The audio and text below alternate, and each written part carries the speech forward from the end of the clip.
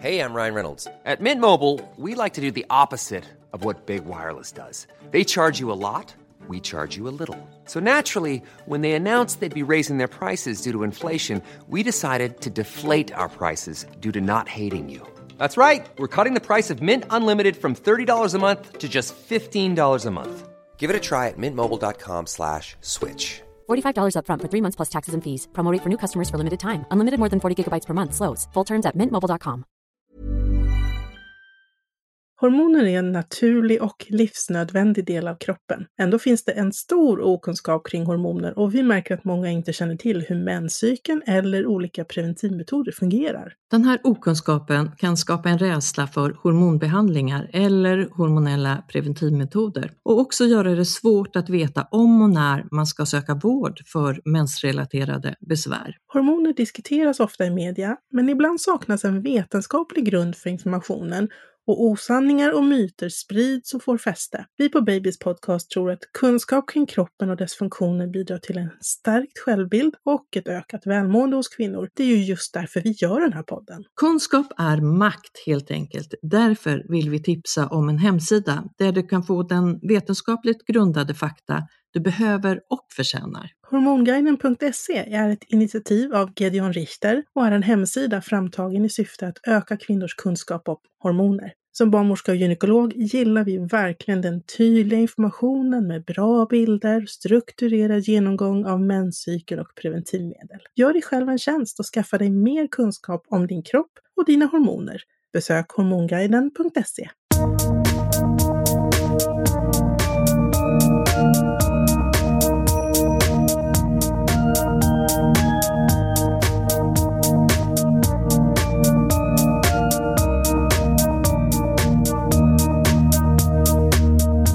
Hej, välkomna till Babys podcast med mig, Carina barnmorska. Och vi har en gäst som har varit hos oss förut. Du får presentera dig själv, du är nästan känd. Ja, tack. Stefan Johansson heter jag. Jag är barnläkare för nyfödda och forskare om nyfödda. Fantastiskt. Och har skrivit en bok också. Vad heter din bok? Min bok heter Första läkarboken och det handlar om det alldeles nyfödda barnet och vad som händer på BB och vanliga saker som prickar och gulsot och sånt. Så den kan man köpa. Ja. Och Karin, du är också med. Du är förlossningsläkare. Ja, jag är förlossningsläkare. Ja. Idag ska vi snacka om 2 ämnen som berör många föräldrar och det är gulsot. Och det är att barnet blir kanske lite som en saffransbulle. Ja. Och sen ska vi prata om det här jobbiga ämnet när ett barn skriker väldigt mycket, kolik. Vi börjar med gulsot. Kan du berätta vad det är för någonting? Ja, gulsot, det är ju som ordet säger, man blir gul helt enkelt. Huden blir gulfärgad och ibland kan det se ut som att barn är lite solbrända. De ser liksom lite fräscha ut i huden. Men en del barn blir ju kraftigt gula och då blir de ju mer saffranslika i huden. Och det är jättevanligt med gulsot. Lite grann. Om man tänker på synlig gulsot så drabbar det kanske, om man tänker på BB så kanske var 3:e barn eller ännu fler barn får lite gulsot. Så jag brukar också tänka att det är nästan del av det normala för nyfödda barn att ha lite gulsot. Anledningen till att vi är lite petiga med gulsot, väldigt många barn får ju gulsoten mätt. Hur mycket gulsot är det? Det beror på att har man kraftig gulsot så kan det vara farligt. För att det här gula ämnet som heter bilirubin, det är liksom giftigt. Det sitter ju då inte bara i huden, det sitter i alla organ. Och även i hjärnan kan det då sitta om man får väldigt kraftig gulsot. Så därför vill vi upptäcka de barn som behöver behandling. Det är inte så många däremot som får behandling, det är några procent. Men du sa, Stefan, att förklaringen är att det är ökade mängder av det här färgämnet i blodet. Det här gula färgämnet som heter bilirubin, det finns i våra vanliga röda blodkroppar, i hemoglobinet. Och när blodkropparna liksom omsätts, de går ju hela tiden sönder. De lever en viss tid och så går de sönder och så frisätts det här gula ämnet. Och det ska tas om hand av levern och bli galla.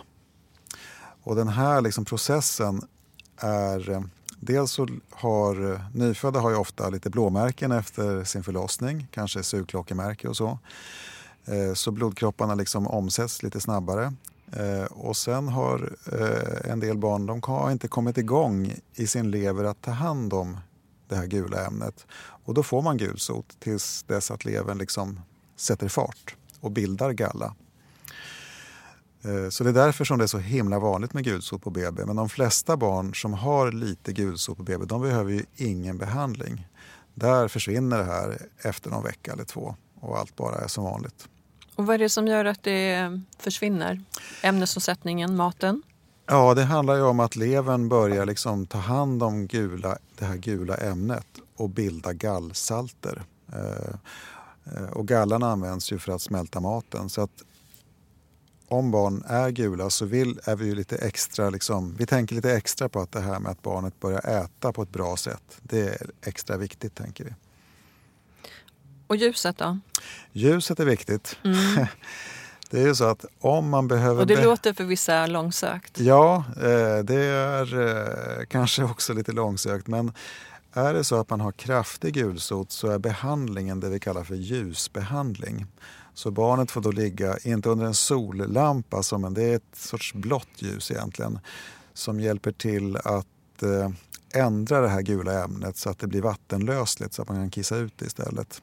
Så att det kan man då göra lite grann tills dess att kroppen kommer igång och tar hand om det själv. Och det finns ju, inte så sällan får föräldrar rådet på BB eller återbesöksmottagningen att men låt barnet ligga i fönstret. Och det var ju så man upptäckte att ljusbehandling fungerar. Så du tror att det gör det? För det finns lite motstridiga. Ja, nej. Eller man kan säga så här. Jag tänker så här. Om man har varit på BB, barnet är lite gult, då behöver man inte någon behandling. Så då kan man behöver inte låta barnet ligga i fönstret. Kort sagt. Eller, ja. Men om man nu har ett lite högre värde då fast inte behöver någon annan behandling? Då ska man fortsätta att kontrollera värdet via BB återbesöksmottagningen tills det börjar sjunka så att man ser att det håller på att ebba ut. Så att då ska man ju i så fall följa gulsoten och se vad som händer med gulsoten. Inte att man ska göra massa saker hemma och låta barnet ligga i dagsljus och så. Det är ju inte fel att göra det, men jag tror inte att det är det som spelar roll. Utan kroppen tar ju hand om det här gula ämnet själv. Men ibland behöver man hålla ögonen på det så att det inte fortsätter att öka. Vi återkommer till behandling, men vilka barn är det som drabbas? Ja, för det första så är det väldigt många helt vanliga barn som drabbas. En del du menar fullgångna barn? Ja, nu pratar jag precis. Det här är ju kanske en av de vanligaste frågorna på BB. Så att många är bara helt vanligt förlösta barn. Det är klart, har man en sugklocka då får man ett rejält blåmärke. Och där går ju blodkropparna sönder och så frisätts det mera av det här gula ämnet. Så det är ju de är ökad risk? De är ett ökad risk, ja. Sen så finns det ju, och barn som inte kommer igång med maten bra, de blir ju oftare gula. Apropå att gulsot, galla, matsmältning, det hänger ändå ihop. Äta och bajsa brukar vi säga att man ska göra. Så det är bra för gulsot. Och kissa. Ja, det är också. Men sen finns det en specialgrupp och det är det här med ibland så har gulsoten att göra inte bara med att barnet är omoget och att inte levern har kommit igång. Om det är så att mamman och barnet har olika blodgrupper, då kan blodgrupperna krocka så att barnets blodkroppar går sönder lite snabbare. Man kallar det för hemolys. Och det är inte jätteovanligt men ganska ovanligt, men det kan leda till att det blir kraftig gulsot. Om mamman har blodgrupp 0 som är en vanlig blodgrupp och barnet har blodgrupp A eller B, då finns den här risken att mamman kan krocka med barnets blodgrupp. Och de har en ökad risk? De har en ökad risk och framförallt så kan de... AB0 immunitet? Ja, exakt. Och framförallt så har de högre risk att få behandlingskrävande gulsot. Så att så finns det, när vi tänker kring, får vi frågan på BB, barnet är gult. En av de första sakerna vi undrar då, det är vad har mamman för blodgrupp och vet vi om barnets blodgrupp. För att är det så att mor och barn har samma blodgrupp, då är det inte en blodgruppskrock oftast. Och därav så kan man ju då se att det är, för man lägger ju in de här värdena som man tar på en digital kurva och där får man då klicka i om det är låg eller hög risk.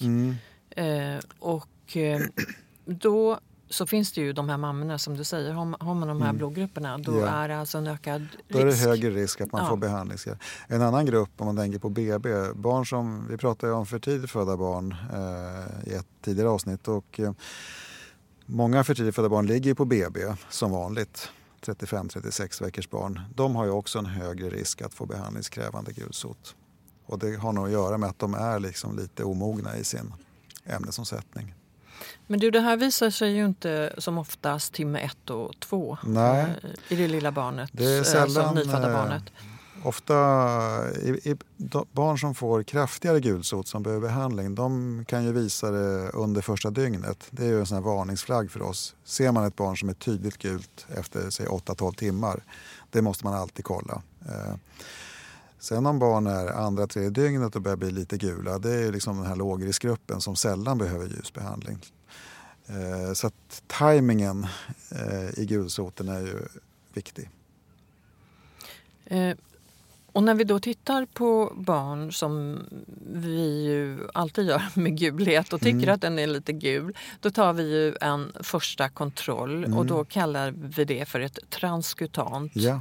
Billig. Och transkutant står ju för att det är en hudtest. Ja, det är som en lampmätare. Just det. Alltså man mäter hudens färg med hjälp av en lampa och en sensor.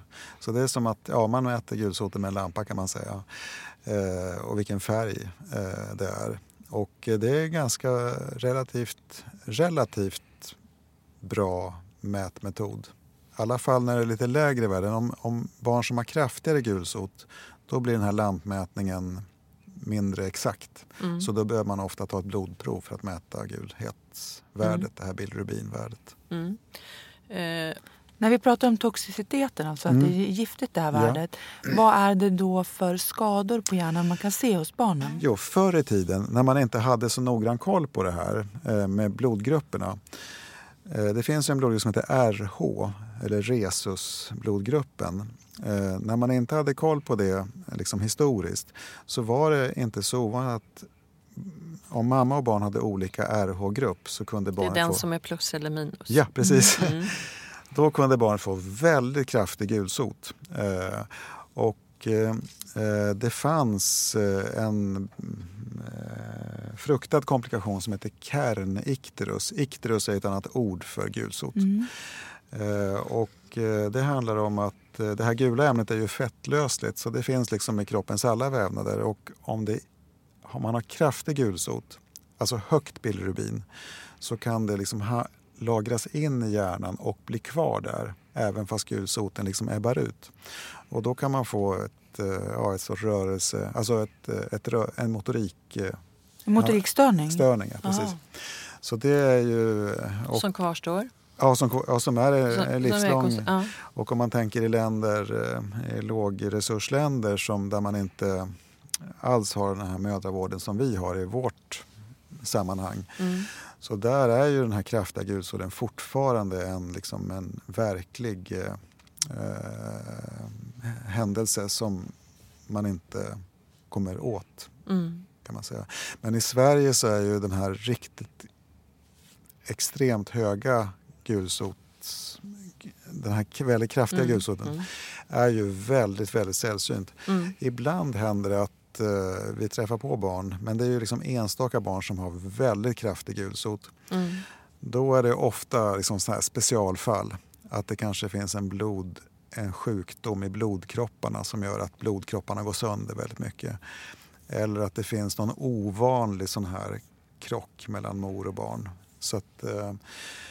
Så huruvida det finns såna här svåra följdsjukdomar av gulsot i Sverige, det törs jag faktiskt inte säga. Det sägs att det finns enstaka fall, men jag har själv aldrig stött på det i min erfarenhet i alla fall. Och det är för att man har koll?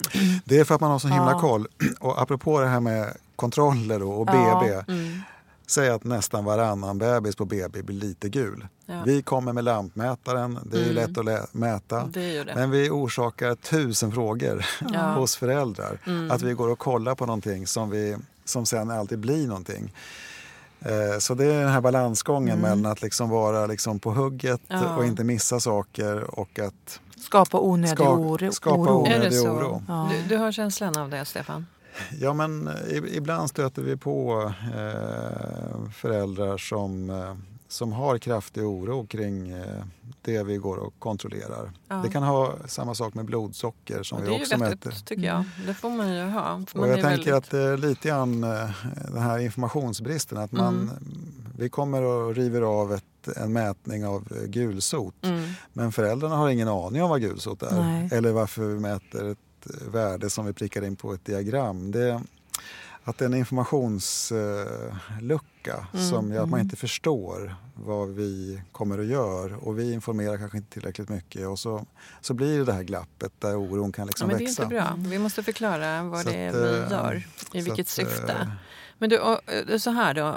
Efter 2-3 dagar så är det väl där som det mest syns om det skulle vara en gulsot. Ja. Och jag som barnmorska, jag tar ju den här hudkollen då med den här ljuslampan. Inte på alla barn. Nej. Men när de åker hem så tar vi på alla barn där jag jobbar. En del BB men jag tror att det varierar. Men vi tar gulheten på samtliga barn. Och skulle det visa sig att det värdet är ett högre värde där vi har, som vi har satt på det här diagrammet då, som vi har, så tar vi ju för att kontrollera, för den hudtesten är ju inte exakt. Utan då vill vi ha ett exakt värde och då tar vi ett blodprov på barnet. Det är ju ganska ofta så blir den här frågan mest liksom aktuell efter något par dygn eller så som du säger. Och när man har blivit 2 dygn då är det dags för PKU-provet. Så vi brukar försöka tänka att det är bra att liksom kolla gulsort. Om man ser att barnet är gult och det ligger liksom lite åt det högre hållet, då är det bra att liksom ta båda. När man ändå sen sticker för PKU-provet så kan man passa på att ta blodprovet för gulsoten också. Så det blir inte extra stick och så. Klart för du ska tänka så, minimera. Att man minimerar blodprovstagning på nyfödda. För att vi kontrollerar gulsoten på väldigt många barn. Så att det gäller att försöka minimera liksom deras besvär av vårt kontrollerande. Men jag tror den viktigaste ur föräldrarnas perspektiv, det viktigaste för dem att veta är att det här är väldigt vanligt. Det behövs sällan behandlas. Men vi vill ändå liksom ha koll på det. Att man inte ska vara orolig kring sån här mild gulsot som ju är så himla vanligt. Ja. Det man kontrollerar där, det är ju att barnet mår bra på alla sätt. Att den reagerar, att den orkar äta och får i sig mat. Och ibland så, när vi pratar med barnläkaren, när det ligger åt lite högre värdet, då kan ni ibland då rekommendera en tillmatning. Alltså förutom amningen så kan man ge extra mat. Och det är just av den anledningen som du beskrev att få igång systemet, att matsmältning och gallsöndring och att det ska komma igång. Så det är ju bakgrunden till att maten är ju så himla central på så många sätt också. För att, och det handlar ju kanske dels om gulsoten, men det handlar också om barnets allmänna mående. Att när man är nyfödd så behöver man börja käka. Annars så blir man trött och hängig och man kommer tillbaka. Så att, och en del barn som har gulsot, de är också lite, man märker att de är lite lojare liksom än andra barn. Särskilt de som har lite kraftigare gulsot, att de är som lite påverkade. De orkar inte riktigt. Nej, så därför är det viktigt att vi också ger dem mat. Det brukar vi göra ganska ofta om man måste lägga sig.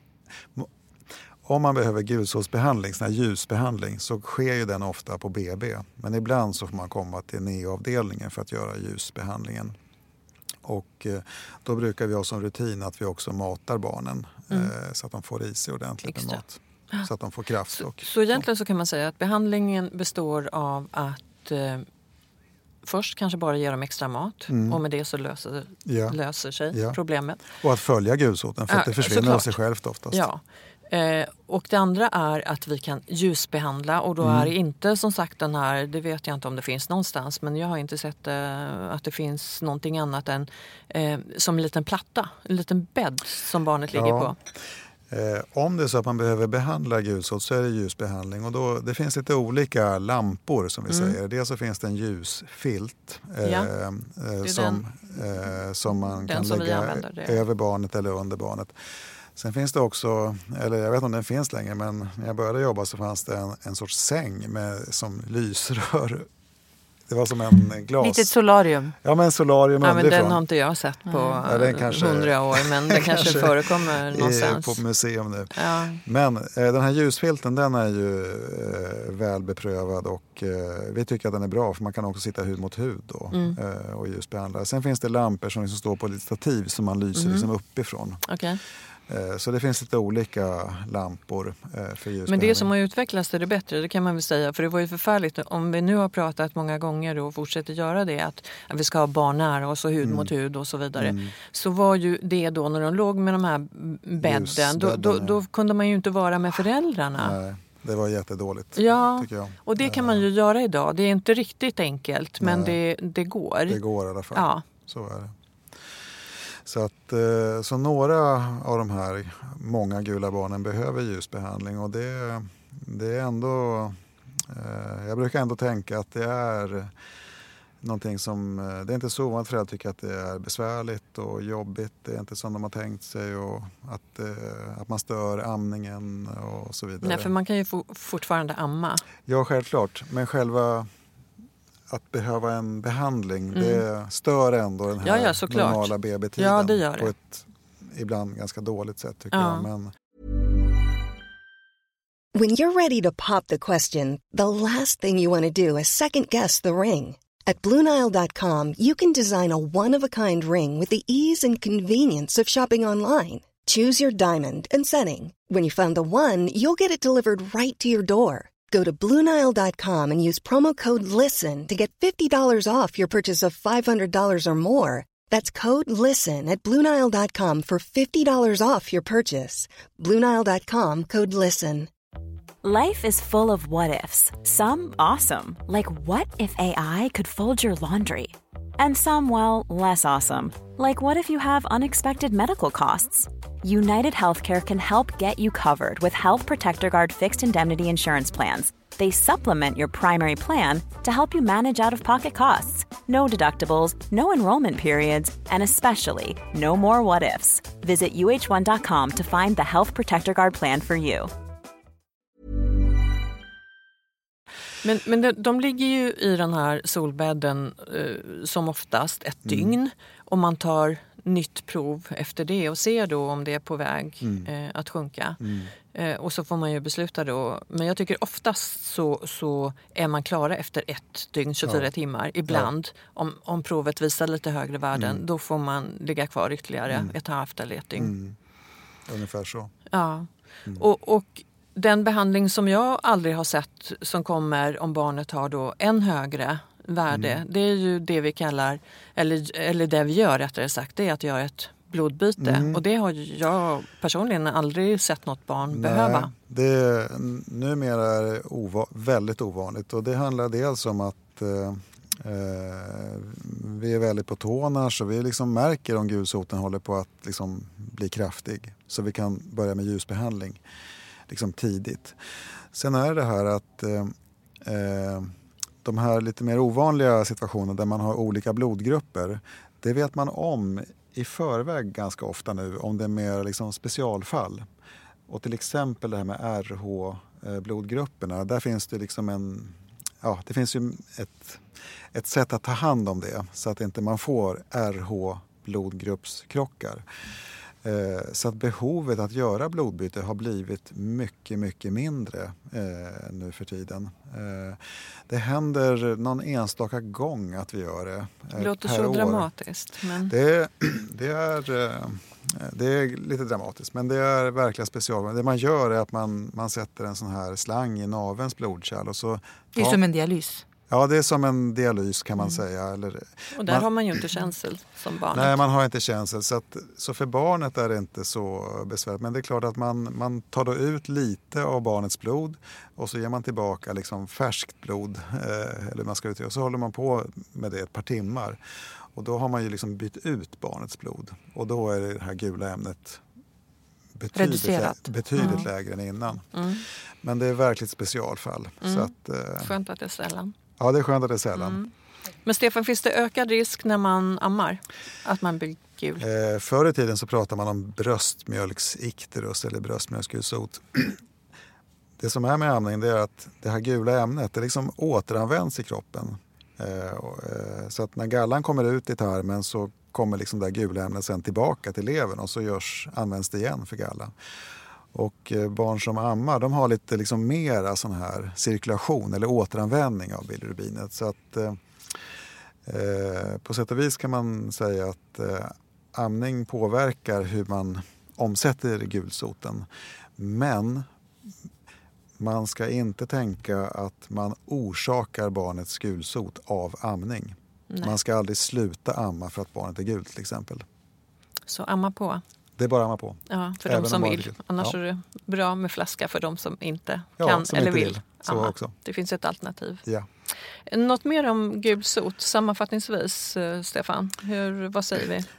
Ja, jag tänker bara på det här föräldraperspektivet. Om man själv märker att ens barn blir väldigt gult när man har kommit hem från BB, då lyfter man telefonen och ringer till BB.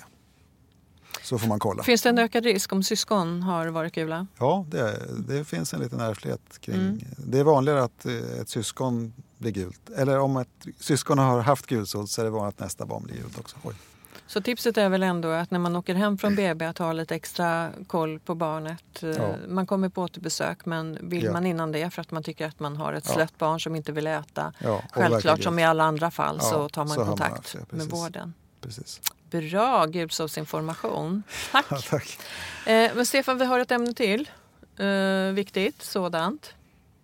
Spädbarnskolik eller kolik. Ja, det hänger tycker jag är svårt. Jag jobbar inte med det också. Så jag ser fram emot att lära mig mer. Det är ju mer. verkligen en vardagsfråga i barnhälsovården.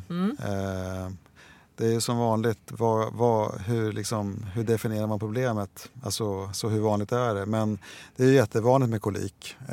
Man brukar säga kanske upp mot 1/3 av alla barn har kolikbesvär. Och som med mycket annat i sjukvården så vet man inte riktigt vad det är. Inte vad det beror på. Inte vad det beror på exakt vad det är, men utan det handlar om barn som är väldigt skrikiga. Det finns en sån här definition att skriker barn mer än 3 timmar, mer än 3 dagar i veckan, då är det kolik. Men i det praktiska så ska man nog tänka att när föräldrarna upplever att ett barn skriker för mycket, då är det ett problem. Då är det för mycket. Så och kolik är ju som en del andra saker, det är liksom en sån här uteslutningsgrej också. För att barn kan ju skrika av anledningar som man behöver bejaka. Och att barnet har ont eller svamp i munnen eller förstår ni? Men det är en signal på att någonting är fel. Ja, precis. Så kolik, när man säger att ett barn är kolik så innebär det att man har liksom ändå tänkt på att utesluta andra förklaringar. Som svamp i munnen eller förstoppning eller vad det nu kan vara. För det är ju barn som har kolik, de är ju egentligen helt välmående när de inte skriker. De äter normalt, de kräks inte massor, de går upp i vikt bra. Så det är egentligen välmående barn men som är väldigt skrikiga någon tid på dygnet, ofta på kvällen. För visst är det så att det är oftast en viss tid? Ja, jag menar samma tid. Det brukar vara ungefär samma tid, det brukar föräldrar berätta. Att det är på kvällen, natten. Och det är ju, även om man inte vet vad kolik egentligen är och att man ser det som ett ganska oskyldigt fenomen så är det ju, en del föräldrar är ju helt förstörda av kolik. Visst kan det vara så att man lägger in familjen? Ja, det kan hända faktiskt. Och ibland har det också att göra med att man måste liksom kolla, man kanske måste undersöka barnet lite grann. Och kolla kanske lite blodprover, kanske någon röntgenundersökning och så att man liksom sorterar lite grann, är det verkligen kolik? Men det är klart att man kan tänka så. För att en del barn är ju väldigt skrikiga, har mycket kolik och föräldrarna är helt slutkörda av det. Vad brukar föräldrar göra då? Jag tror att... Vad är liksom de vanligaste huskurerna? Jag har lyckligtvis inte haft barn med så mycket kolik i alla fall. Men föräldrar prövar sig fram väldigt mycket, tror jag. Eller jag vet att det är så. Och det finns ju väldigt många liksom saker man prövar. Däremot så finns det ingen säker behandling som verkligen funkar. Och det är ju lite dystert om det är ett jobbigt problem. Det finns 2 saker som man kan pröva. Man tänker att kolik har att göra med tarmen på något sätt. Även fast man inte egentligen vet att det är så tänker man att det kanske hör med tarmarnas rörlighet eller om det blir spänt eller om det blir gasbild. Man tänker att det ändå har att göra med tarmarna. Och en sak som kan vara värt att pröva, framförallt om barn då är flaskuppfödda, det är att pröva komjölksfri ersättning en period och se om det blir en tydlig skillnad. Är det så att det blir en skillnad så bör man helst då pröva tillbaka till den vanliga för att se, kommer besvären tillbaka? Det är ju ganska svårt om man tycker att det blir mycket bättre att vilja göra det som förälder, men helst ska man göra en sån här test helt enkelt. Så komjölksfritt kan vara ett försök som man kan göra. Sen finns det en annan... Vänta, jag har en fråga på det. Det här med då om man ammar, att mamman ska sluta äta komjölk. Hur ser evidensen ut runt det? Inte så stark, men det är ett väldigt vanligt råd på BVC. Att också jag har själv gjort det. Funkade toppen? Ja, men du ser. Ja. Det är inte så starkt underlag, för det är också relativt lite komjölksprotein som kommer ut i bröstmjölken. Men det är ett vanligt råd och jag skulle inte dra mig för att ge det rådet om man har ett barn som har väldigt kraftig kolik. För det är ju mjölk då, men annan mat tänker jag, stark mat och sånt där. För det jag läst att det har inte... Det påverkar inte som man tidigare har trott med vitlök eller tomat eller vad det nu är. Curry. Det var någon som sa att om man fick kolika och starka kryddor så skulle hela Indiens alla barn ligga och gallskrika. Men det är väl kanske att ta i att det skulle vara så enkelt att förklara bort födoämnen, för att man tänker ändå att det här har att göra med barnets tarmar. Så det är klart att kanske någon matkomponent kan påverka risken. Och så är det ju med komjölksprotein för en del barn. Det andra som man kan pröva, det är ju att ge probiotika till nyfödda som har kolik. En del barn får lite mindre symptom av det. Dock inte alla, men det kan vara ett försök som man kan göra också. Då får du förklara vad det är. Probiotika, det är ju såna här snälla bakterier. Vi har ju fullt med bakterier i vår tarm. Och probiotika är ju bakterier som hör till de här snälla bakterierna. Och så det kan man... Och det finns ju i hälsokosten på apoteket probiotika droppar för nyfödda. Så att det kan man ju pröva om det är så. Och det är ofarligt. Och det är helt ofarligt. Och om det hjälper så är det ju mycket värt, såklart. Men sen finns det ju väldigt mycket annat man kan göra. Man kan göra spädbarnsakupunktur. Det finns ju den här massage. Att man ut och åker bil. Det finns en medicin som heter Minifom som många har använt och som ofta ges råd om. Det är någon sorts sån här, ska sönderfördela gaserna i tarmen. Det är ju nog bara placebo. Alltså det har ingen effekt alls. Men det används mycket Minifom. Det vet man. Så det finns alla möjliga olika sätt att försöka lindra. Det enda man kan säga, även om man inte kan säga att något av det här hjälper, så har man ett barn med kraftig kolik så får man liksom pröva sig fram och välja sin egen väg i den här djungeln av alternativ som ändå finns. Och kanske prova ett i taget så att man kan utvärdera. Precis, och det man också vet är att de här besvären försvinner. För att det är liksom ett problem som brukar komma efter några veckor, brukar det märkas att barn är lite oroliga och sen har de kolik ett tag. Men sen så ebbar det här ut och så blir det liksom bra. Men under den tiden det pågår kan det vara väldigt frustrerande för föräldrar. Hur är det med stress i familjen och kolik? Finns inte någon liksom, man kan inte säga att det är familjens fel att barn har kolik. Nej. Det finns inget. En sån här modell, man har prövat liksom linda in barn. Jag kommer inte ihåg vad det heter på engelska, det finns något begrepp för det. Men det skyddar ju, eller lindrar ju inte heller kolik. Så att det är liksom ett väldigt frustrerande problem. Alltså en förälder, man gör liksom allt man kan. Barnet gallskriker. Och så att det finns på barnavårdscentralen så är den här frågan ganska levande minst sagt. Ja, det är en jättetuff situation för familjer som hamnar där. Om det är väldigt ångestframkallande för föräldrarna när barnet är ledsen. Ja, det är det. Men om det är någonting som ett viktigt råd, det är ju att vet man om att det här är ofarligt och kommer att gå över, så får man försöka också kanske ha, om båda föräldrarna, om det finns 2 föräldrar i alla fall, om båda föräldrarna alltid är lika vakna och försöker lindra barnet lika mycket, då blir ju båda föräldrarna, man måste tänka att man måste hjälpas åt. Man kanske kan få hjälp av någon släkting eller så att liksom man måste supporta. våga ta hjälp och säga att jag är helt slut som förälder. Ja, varenda livlina tycker jag ni ska göra i den situationen. Som förälder behöver man ju liksom vårda sin kraft lite grann så att man inte kör slut på sig. Att man liksom ber om support i det praktiska hemma till exempel. För det vi ju avråder ifrån, det är ju det som kan hända när man blir så frustrerad som förälder. Det är ju när vi börjar liksom, man kan gå och man kan hoppa med barn och köra dem i barnvagn och så här, men du får aldrig skaka ditt barn. Nej, det blir att man tröstar för hårdhänt, det ska man ju vara försiktig med såklart.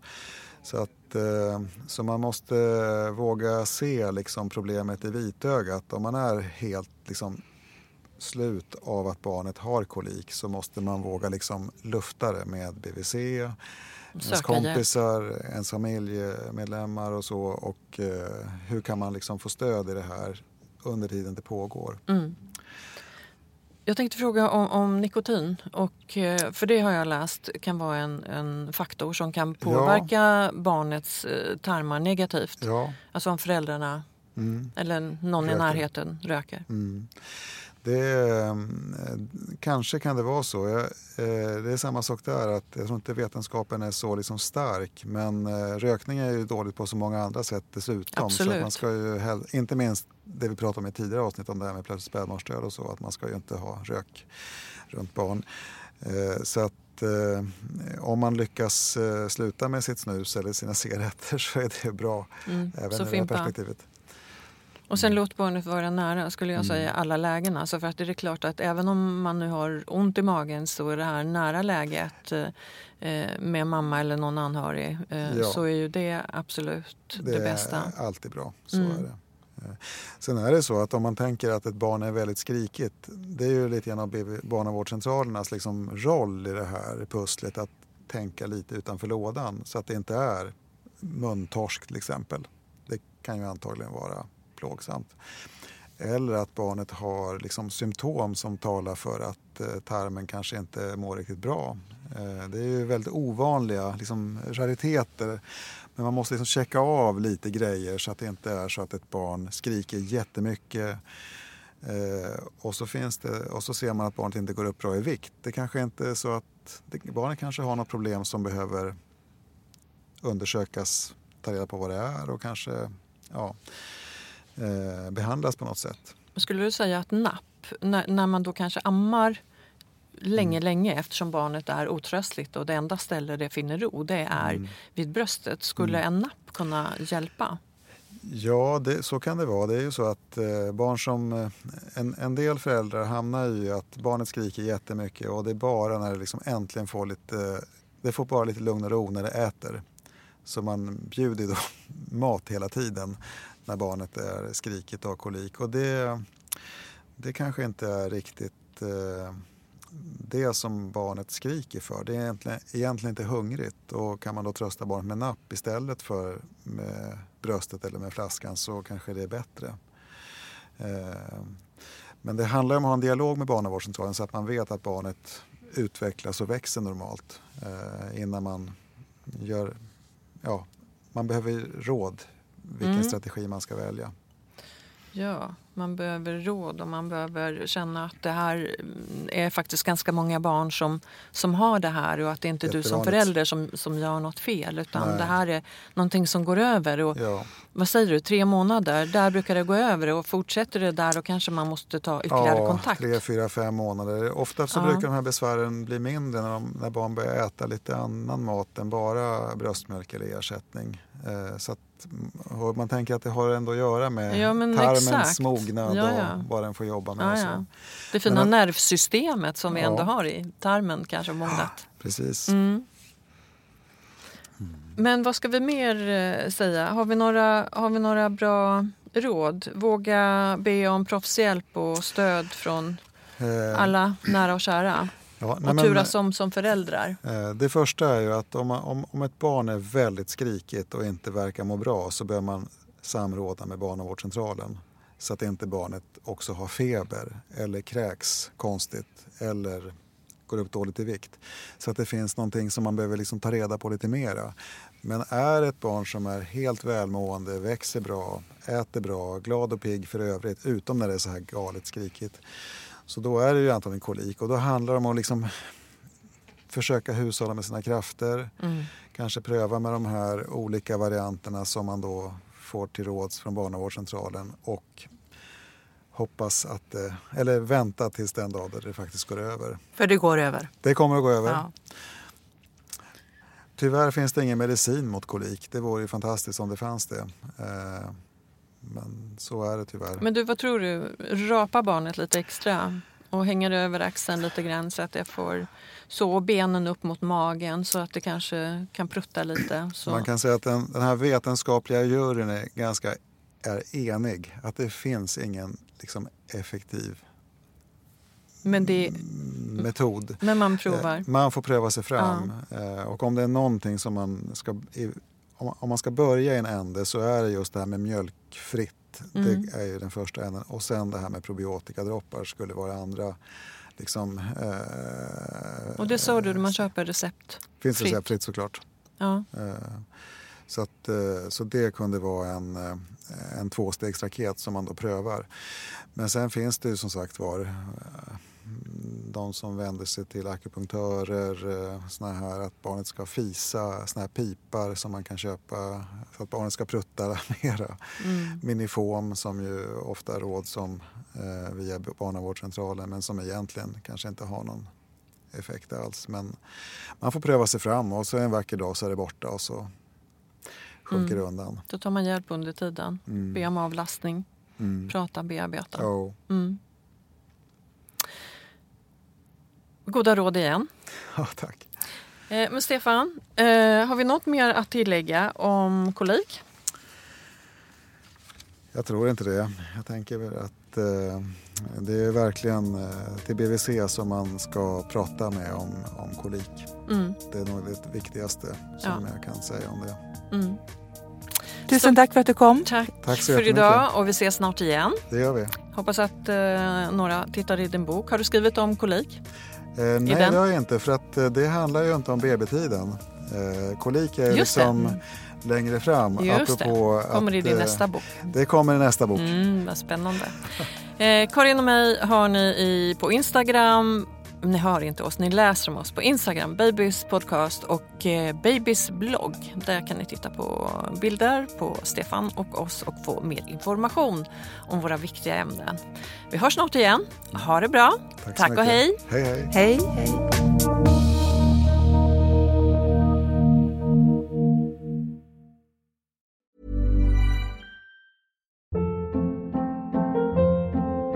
Hold up.